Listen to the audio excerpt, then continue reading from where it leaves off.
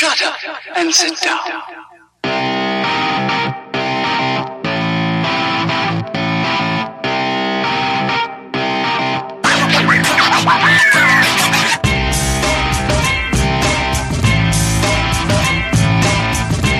You're listening to The Bridge, keeping you connected with all things sports. Here's your host, John Lund.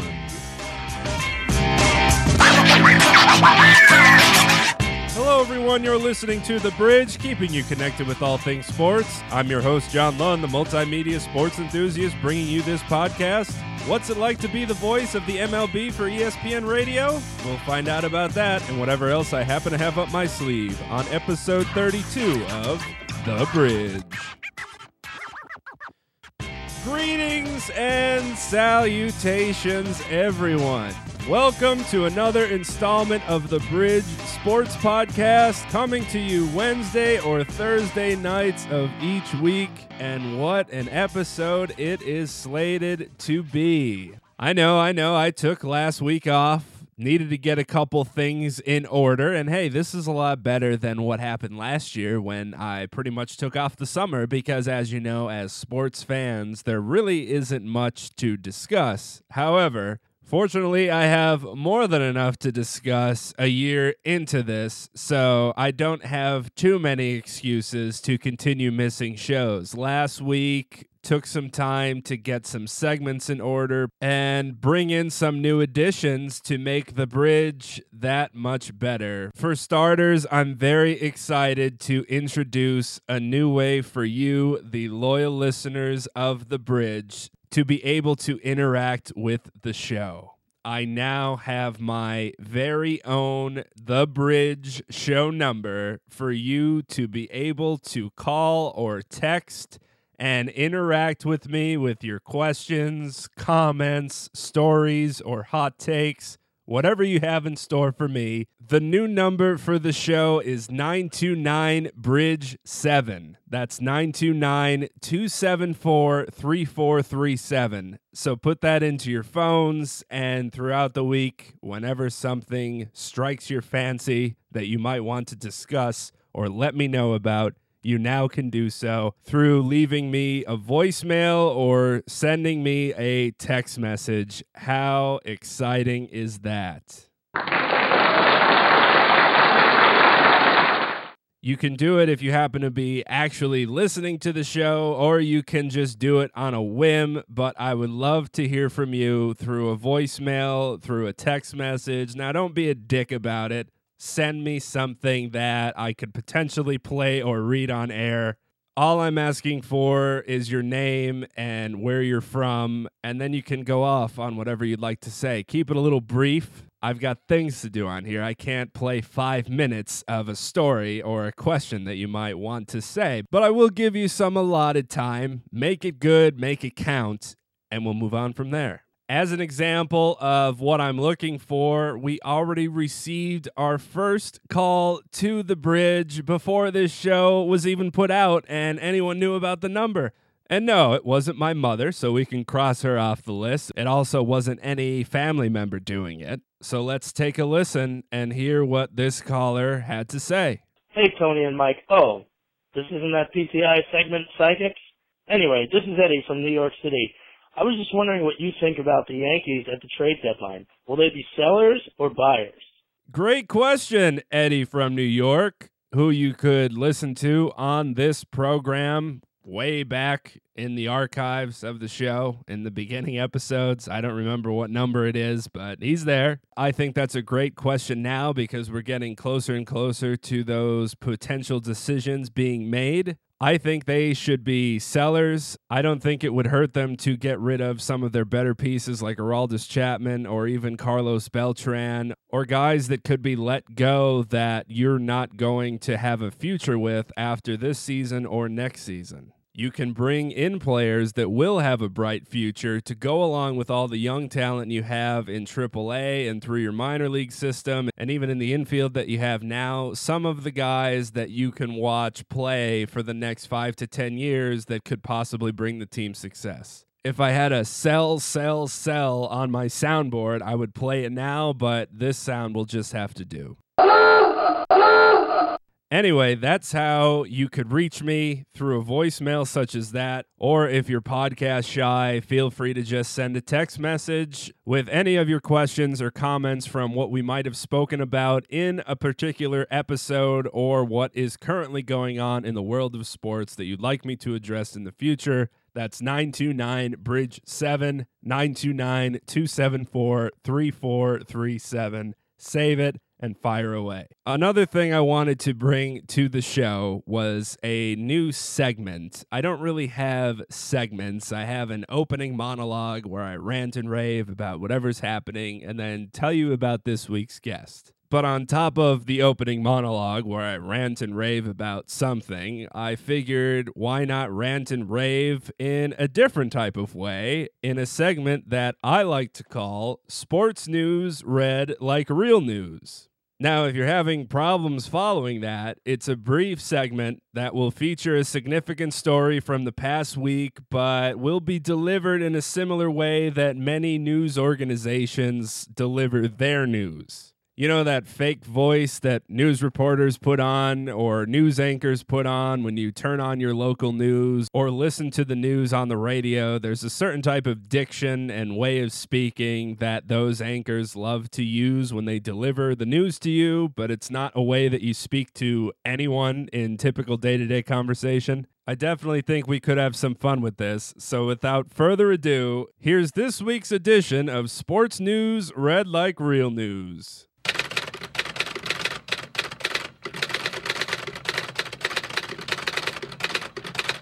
New England Patriot quarterback and future Hall of Famer Tom Brady announced via Facebook that he will accept his 4-game suspension for Deflategate and not pursue further action with the U.S. Supreme Court. That decision comes more than 14 months after the NFL punished him for allegedly conspiring to tamper with the air pressure of footballs in a conference championship game.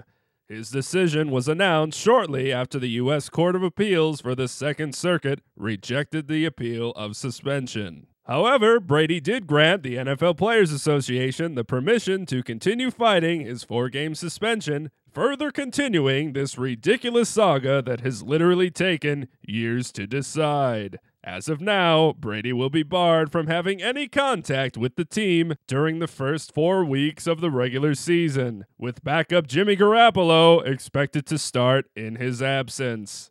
Brady will be eligible to return to the game action when the Patriots visit the Cleveland Browns in Week 5 of the regular season. That said, if you think this is the last we hear of Brady and Deflategate, you are sadly mistaken.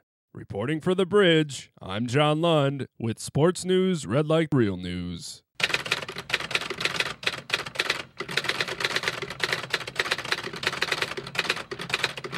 This week, I was fortunate enough to be joined by Boog Sciambi, who is best known as the play-by-play voice of Major League Baseball on ESPN Radio. He's done radio with the then Florida Marlins. He's done radio with the Atlanta Braves before eventually settling in now at ESPN, and he does Sunday Night Baseball on the radio. You might see him on Wednesday Night Baseball on television. He's been on your TV on Baseball Tonight. He often does college basketball broadcasts in the offseason as well, and it was certainly a pleasure to learn more about how he got into broadcasting, how he was able to work his way up to ESPN, as well as some of the different ways he's trying to make baseball fun again. For starters, he once wrote a piece for Fangraphs about how he tries to introduce sabermetrics into his broadcasts without making things sound like a math class. And you could read that story in my show notes. He's also recently been making appearances on Dan Le Batard's national sports radio show, where listeners have been able to send in their home run calls or other witty play-by-play phrases that Boog might use throughout the broadcast. I've been trying to come up with a cool home run call for the past several days, and I can't do it. So if you have one, feel free to call or text 929-BRIDGE-7.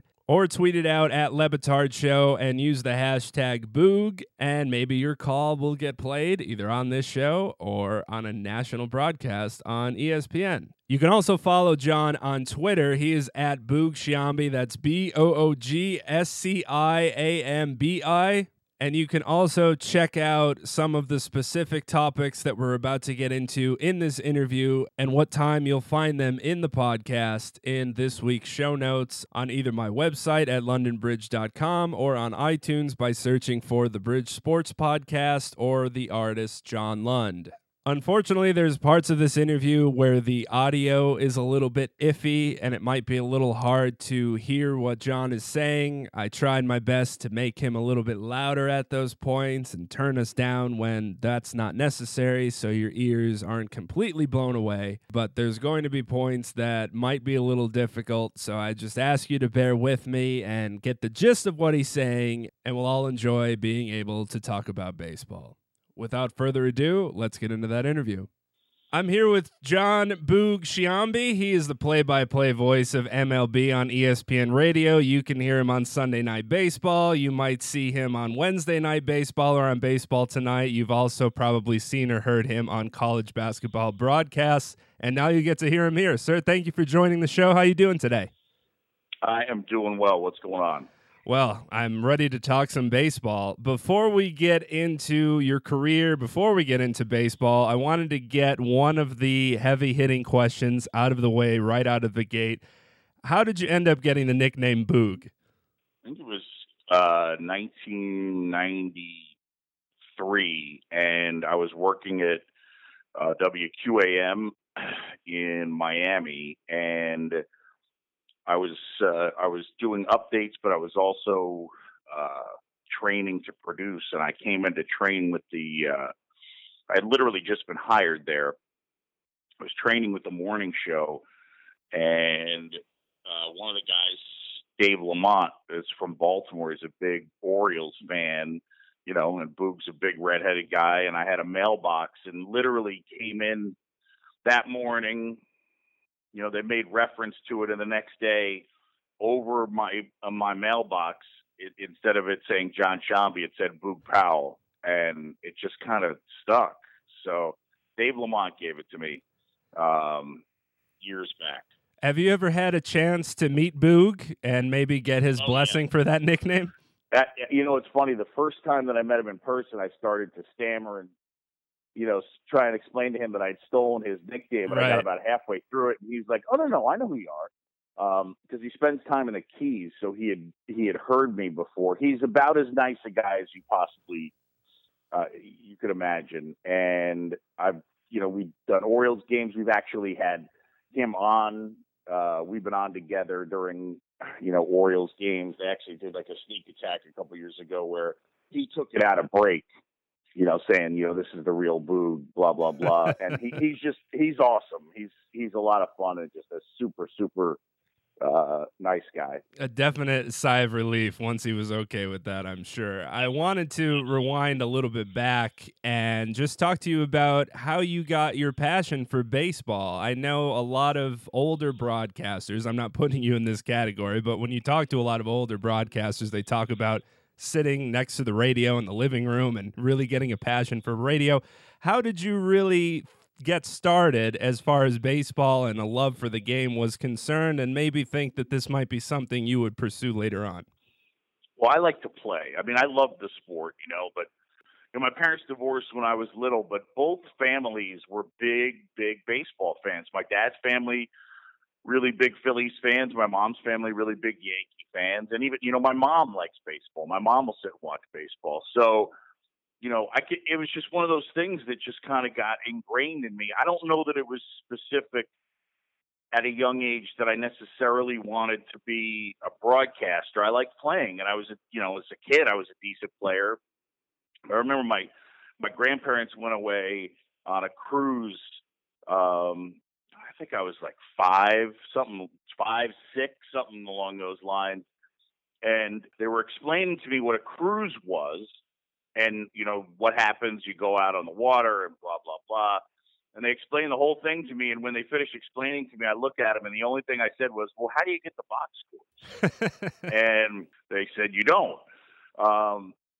It's just one of those things, like that same grandparent, actually, when I was doing the Braves, somewhere in 07, 09, he had never been to Camden Yards. So my dad brings him to Camden Yards, and, he's checking it out.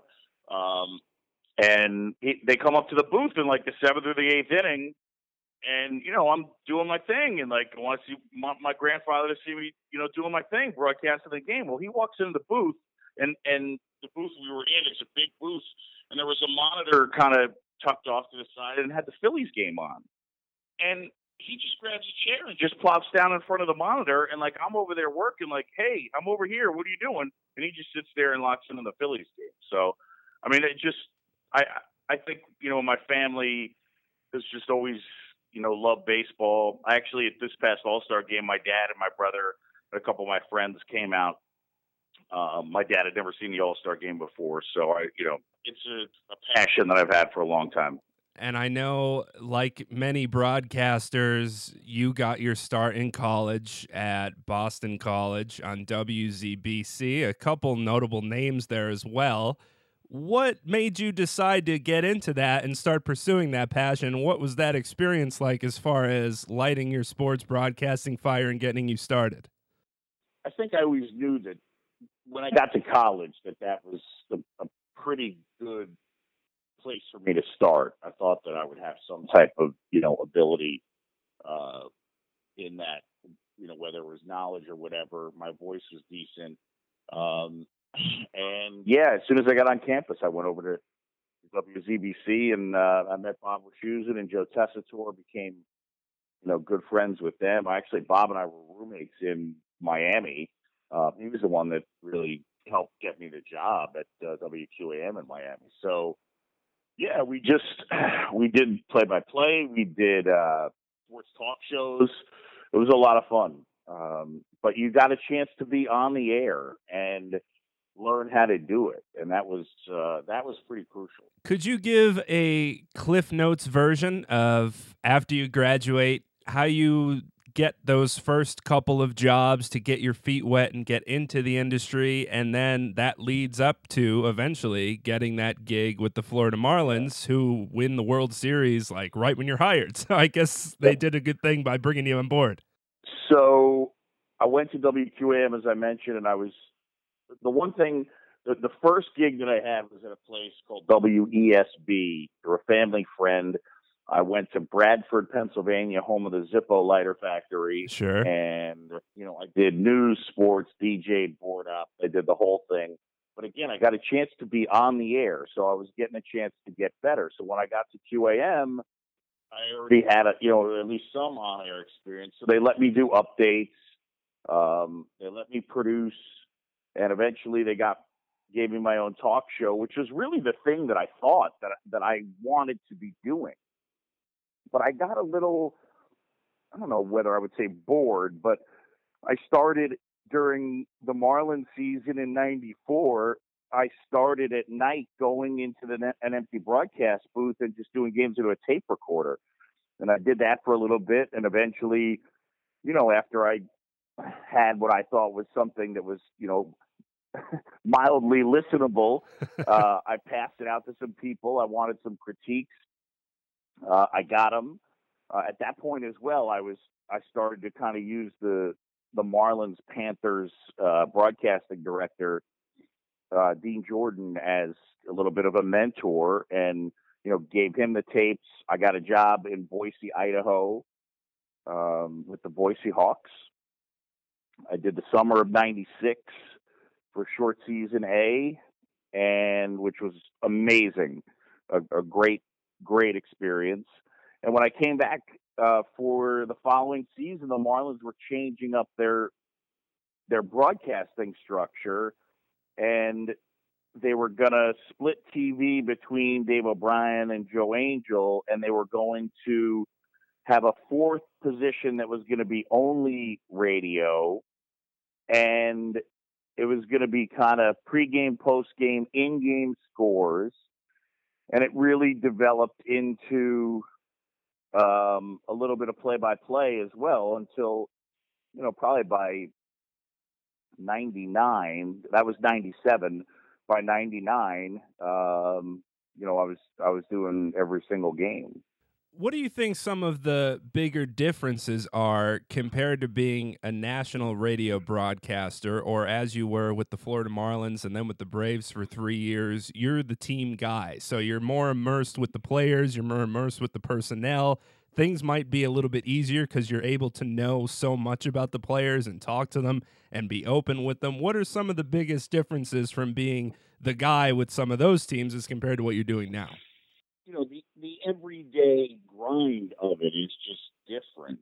You're in, like when you're in the traveling party, you operate in this bubble and it's really cool. But, when you're doing every game and you're traveling, the players see you and you see them more than, you see your family. Right. So you're in this bubble and, your world is the Florida Marlins and not as much kind of, baseball. It's specific to that team. And I try and tell people who are fans, if you were a Yankee fan and you went and did radio or worked with the Red Sox where you traveled and flew on the team play, like you become a Red Sox fan. Like it's just the way it is, you become immersed in that culture. And I think that, from a national standpoint, you're kind of parachuting in. The one thing I really like about my gig now is that the games, are fresh so that they're usually, a one-off where you're going in on a Wednesday, you're doing the Giants and the Red Sox, and then you leave. So, you don't want to turn it into the Super Bowl to be sure, but you also, it just keeps things fresh and you get to see multiple teams. So, I love my time with the Marlins and with the Braves, and doing a team is really cool, but I like my gig now. Did that take any getting used to as far as the grind is concerned? Because as you mentioned, you're pretty much part of the team. So not only are you doing the home series, you're traveling to different parts of the country to do the away games. And in a way, it's similar to that grind that a baseball player has to face with the travel and the hours put in. Did that take any getting used to, or did that kind of become a little bit easier as you got more involved with the teams? It just becomes the routine. It just kind of becomes your way of life. You don't really you just adapt. It's a bizarre life. I will tell you, it really is a bizarre life in terms of, you play in LA one night and then you fly to Texas and you're getting into the hotel at 4 a.m, and there's somebody at the hotel there to greet us at 4 a.m, and, the room keys, and you're getting your luggage. It's an odd life, but it's just real routine oriented, and it can very much, we joke about it, but it's like that old commercial in the way that it can feel at times is, time to make the donuts. Like that's, again, and it's awesome, but it's just, you got to remember that, by rule, you can play up to as many as 21 straight days. So, it can feel like on and on. That you just never stop. Would you say that you were more recognizable or more approached when you were part of the Marlins or the Braves, or how you are now when you're on the national stage? Much more people get to see you when you're doing your games or listen to you when you're doing your games. Has that changed at all as far as maybe the fan interaction? That's a good question. I think that on a local stage, what happens is, you once you get some time, you connect. You connect with the local fans, and it's personal. So I think that the relationship is kind of different. I think that there's an element where I think that as good a broadcast as there is of the Giants and Kruk and Kite, those two guys, I think that the fans see them almost like hey, our buddies are on TV, right? Because they've cultivated that thing, and I think that that's kind of the difference between local and national is the connectivity between the fans and the broadcasters happens on a local front. So I'm not entirely sure, how to identify or necessarily even answer the question, so specifically. Nationally, the one thing that, baseball tonight, doing that for a few years, because your face is on TV so much there, I would say more people started to recognize me, but it's more connective on a local front with fans. I will tell you that I certainly try to make our shows on TV and radio have a little more of a local feel. I do at least strive to.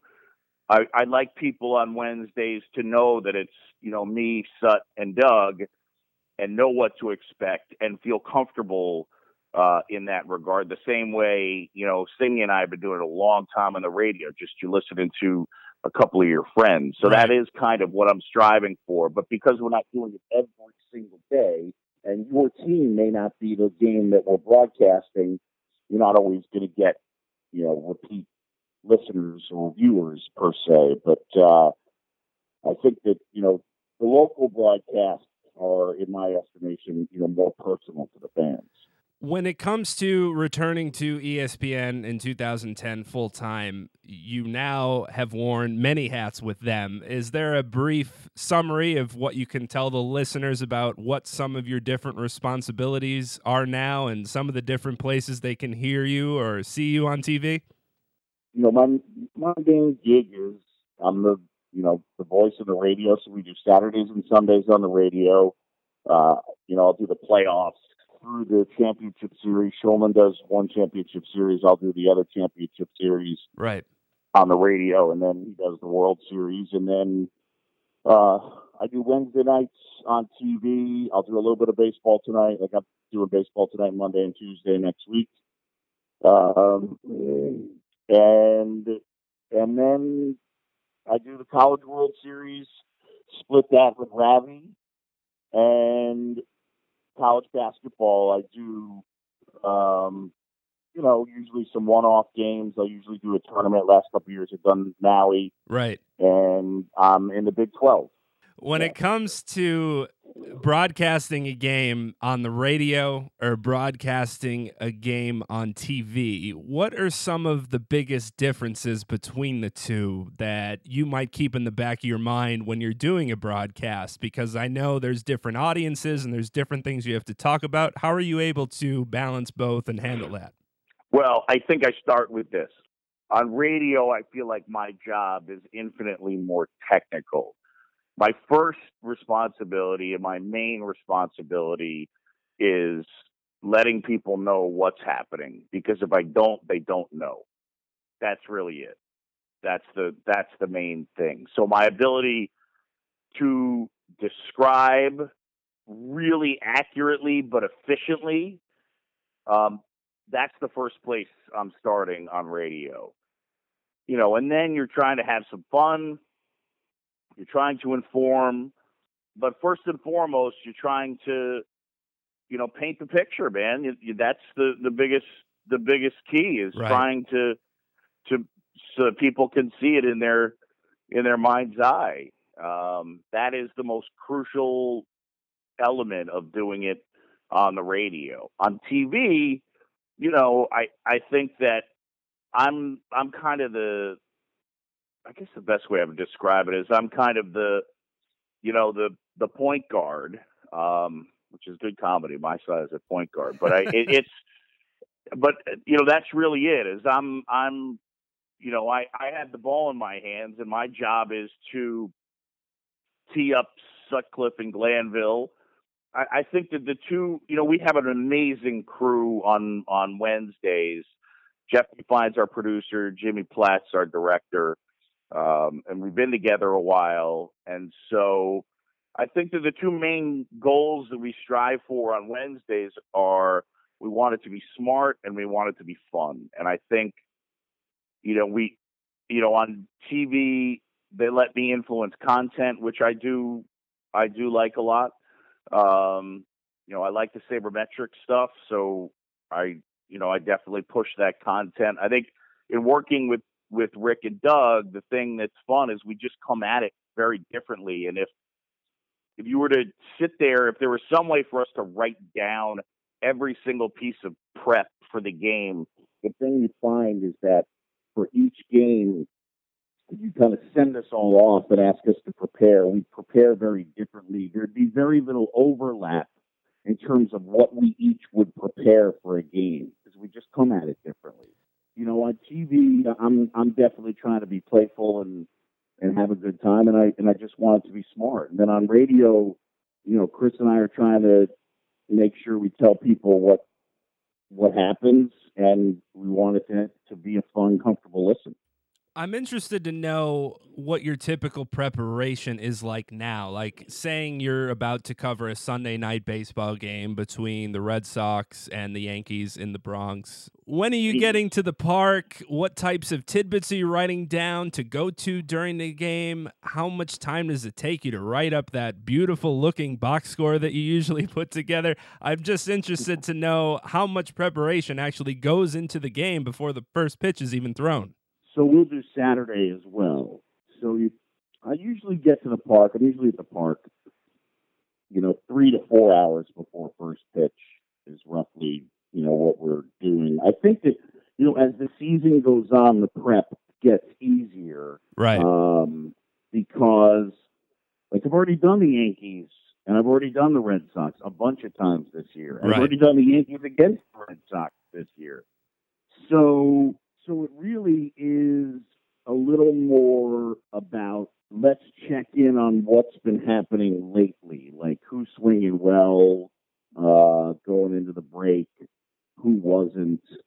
I mean, I was just in San Diego, so, again, some of my prep is built in terms of all the information that I already have, stored in terms of Betts and Bogarts and Bradley and all the stuff that we have on Big Poppy. So I think that the preparation process in MLB it's just a fluid one. You're getting up most days and, you're looking at box scores and stats and,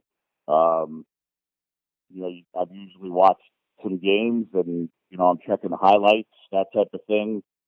But as the season goes on, they're just kind of, specific things that I'm going to look for and focus on pitching matchups and stuff like that. So I can't, it'd be hard for me to give you, a finite time amount that goes in. Right. Because it's just kind of always happening, it's kind of this never ending thing where just for example, you find a note on Chris Bryant that he's 2 for whatever against 2 for 31 and on changeups this year, and I'll send it to my producer or he'll send it to me and say we'll use this in a couple of weeks when we're at Wrigley, we'll update it. Right. That's the type of stuff that's always happening. You see something on Twitter and you clip that note and then update it. So that's kind of how you do it. And when you get to the park, you're talking to guys. Definitely talk to both managers and just, you pick out different things to try and get little stories and fun stuff to humanize guys.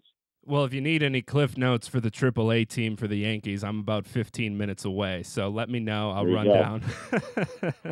I'm always interested in this as well. When you're viewing a game, you obviously see things differently than a fan would at home, or even differently than how you might watch it if you're in the stands. What are some of the examples of some things you might be looking for, the little intricacies that you need to tell people are happening, or some things that might be going unnoticed that you think are interesting and would like to point out to the listeners or viewers? I think, your antenna is just, you're like hyper aware of what's happening. So I think that when I'm watching as a fan, I'm just probably watching a bit more passively. But when you're watching the game, you're just on the on the lookout for, different things, whether it's, when you're at home, there's only so many things you can see. Right. Whereas at the game, I have a monitor in front of me and I'm constantly looking at the monitor and then looking on the field. And so if I see a guy reach into his back pocket in the outfield and look at a card, which is obviously his defensive positioning card, I'll make note of that. And I'll actually, if the game's on radio, I'll mention it. If the game's on TV, I'll tell our director to have one of the camera guys, looking at that outfielder, and let's catch him doing it live. So you're just doing stuff along those lines. You're just trying to pick up little things. I will say, on TV you can see it, so I'm not quite as married to it. But the job of picking up those subtleties, it does naturally happen for me, but that's more in the department of Singleton, Sutcliffe, and Glanville, because my main responsibility is still, whether it's radio or TV, here's the pitch. Did he swing? Right. If he swung, what happened? Where did the ball go? And that I can't miss. You know what I mean? That is I have to do that every time. Right. So that's kind of the big thing there. And along the way, you're just paying attention, stuff happens. But first and foremost, I would say that I'm most married to that. Here comes the pitch is the Right. main thing.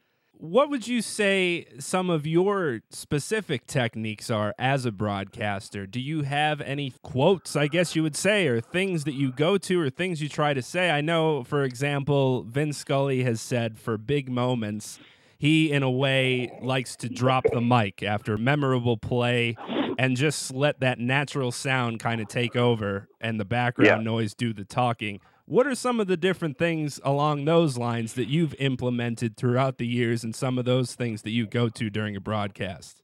Yeah, I mean, I would definitely say that I'm in that category.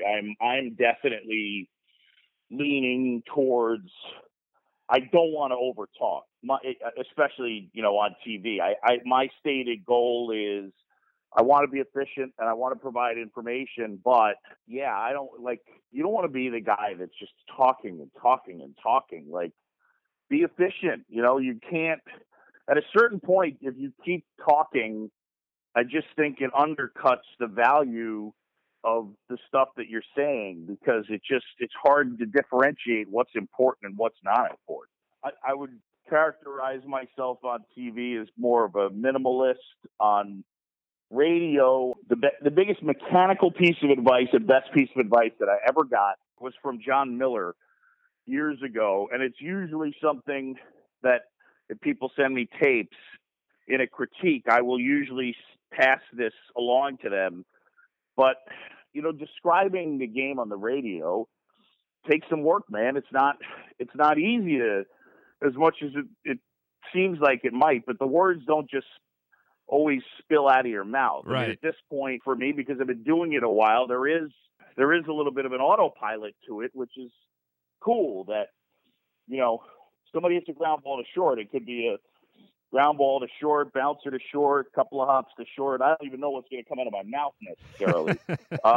But the one piece of advice that John gave me is, and it's very technical, it's very mechanical, and if you've done it, it'll make a lot of sense.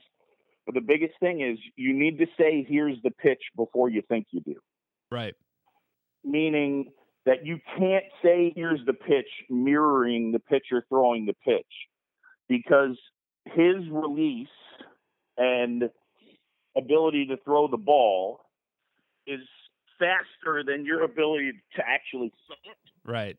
And I know this sounds odd and technical, but the point is this: in order for you to put yourself in the best possible position to call the play, the way you want it to sound is, here's the pitch.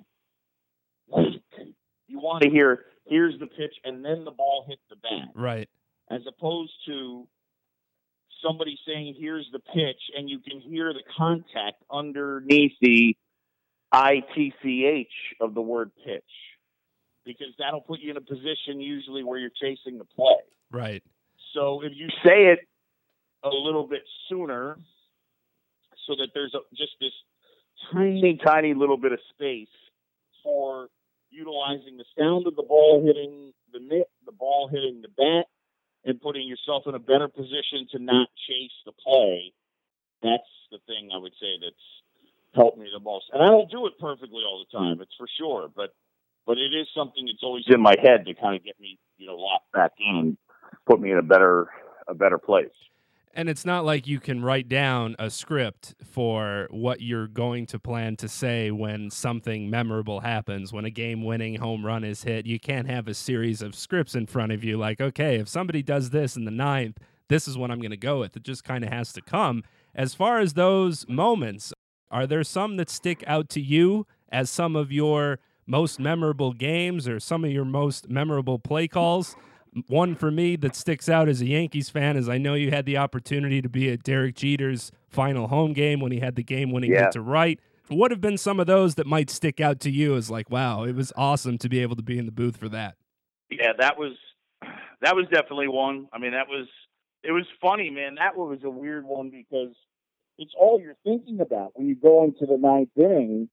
Is he going to get a chance to win the game? And the way the inning played out, it was like you could just see it coming. I mean, that was cool. That would definitely be one of them. That was about as cool and exciting as it gets. And I mean, you talk about it was sort of who's writing the script. It was wild. I got to do 2003 World Series Alex Gonzalez walk-off homer against Jeff Weaver in Game 4. And that was, calling a walk-off homer in the World Series, that was pretty unbelievable. I would say David Ortiz grand slam in Game 2 of the 2013 championship series against the Tigers, where Torrey Hunter flipped over the wall. That was pretty unbelievable. I got to call Roy Halladay's no-hitter in the postseason, Arrieta's no-hitter last year. Yeah, those would be some of the things. I love calling the All-Star game too. I mean, I would say as an event, it's always been something that I've really enjoyed. That's not too shabby of a list.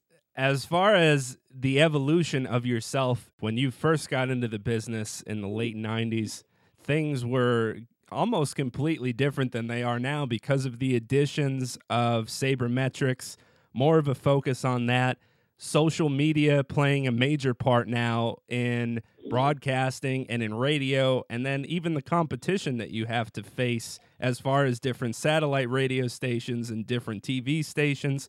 What would you say have been some of the biggest challenges that you might have been able to come, and how you've been able to evolve with this ever-changing world that we now live in when it comes to broadcasting baseball? Man. Well, the sabermetric stuff is something that just interested me. So, I had somebody give me, a guy who I grew up with gave me the Bill James abstracts, like way back in the day. So, like, I read some of those, and it definitely interested me. But I would say that I really started to get interested in sabermetrics around the exact same time as I started doing games. And, really what I found, I learned baseball the way most people learn baseball. And so, all these ideas that were kind of counter to what you'd learned, but I didn't have a better argument. So, I just kind of, went down the rabbit hole. And, now as far as integrating that stuff into the broadcast, I don't want to turn it into math class, but I also want to inform, and I also want, I can't sit here and talk about a guy who's hitting 220 with a 260 on base percentage, but he's got a lot of RBIs and say he's having a great year. Like, to me, that's objectively incorrect. Right. So, integrating this stuff in is something that I feel like I do well. I want to make it digestible, but I at a fundamental level, I feel like, look, if teams are not making decisions based on RBIs and runs scored and batting average and wins. They're doing it with more advanced numbers. Then we have a responsibility to cover the game the way they're making their decisions. I mean, I think that's a simple enough way to put it. And then as far as just like the whole time that I've been doing it, I think, I say this, I think everybody wants to be Scully when they start. I think everybody wants to have that ability to write verbal poetry, and it doesn't happen, when we don't all have the thesaurus at our fingertips, and then you got to figure it out. But the one thing that he's always said is, he doesn't listen to other broadcasters because back in the day, Red Barber said, you bring something that no one else brings, and that's you. And I think that, the place that I've gotten to is just, I think that I'm comfortable being me on the air. So I think that it takes a lot of time, but if you want to know what I'm like as a person or in person, you listen to me on the radio or watch me on TV. That's what I'm like. The same jokes that I'd make on the air in the same way that I would be, I think that's what you're striving for. I think you want to be authentic, and that's what I'm trying to pull off.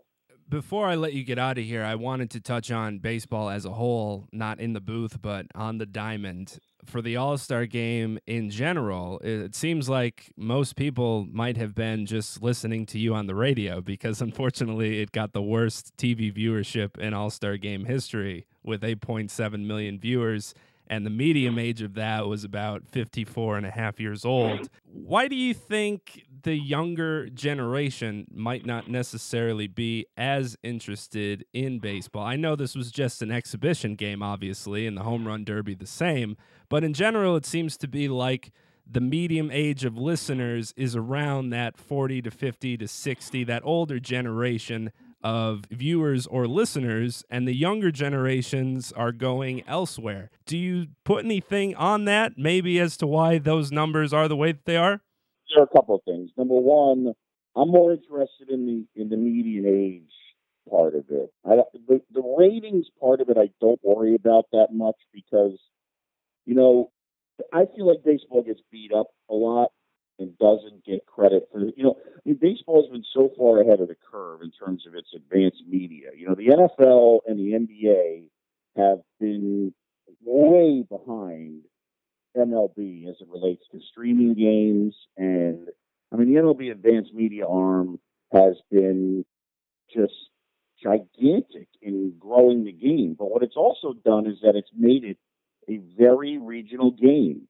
And so, because it's every day, which is a lot, man, our society is short attention span theater. That's where we are now. Right. But if you want to watch the Reds and you live in Seattle, you can watch the Reds every night.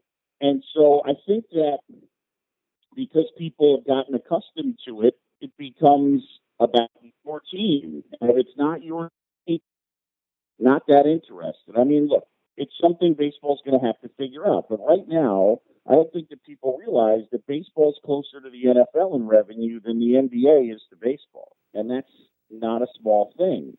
From an age standpoint, I do think there's a problem going forward.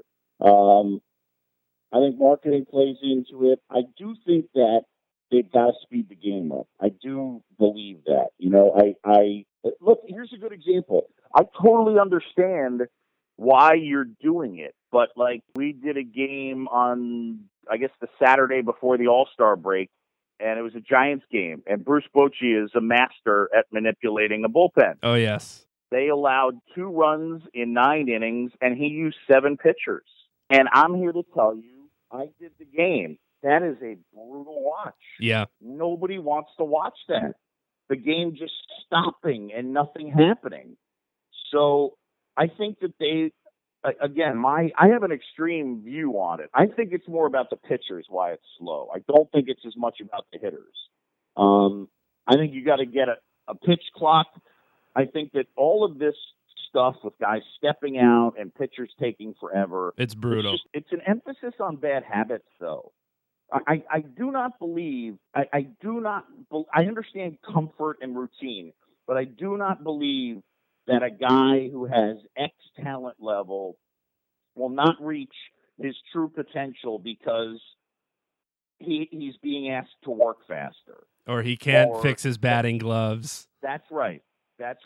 So I think that for the game to come back to attracting younger fans, I think it's got to move at a more hyper pace. If you want a good example of it, I would give you this. Now, this is because I'm doing it. I do the home run derby on the radio, and the home run derby has been saved by putting a clock on it. Right. It is the last 2 years. I'll be honest. I don't think it's a great event. The last 2 years have been unbelievably entertaining because it moves. In this year, I think it took 10 pitches. Right. So, and it's moving, and it's bang, bang, bang. And the ball's barely landing, and they're swinging again.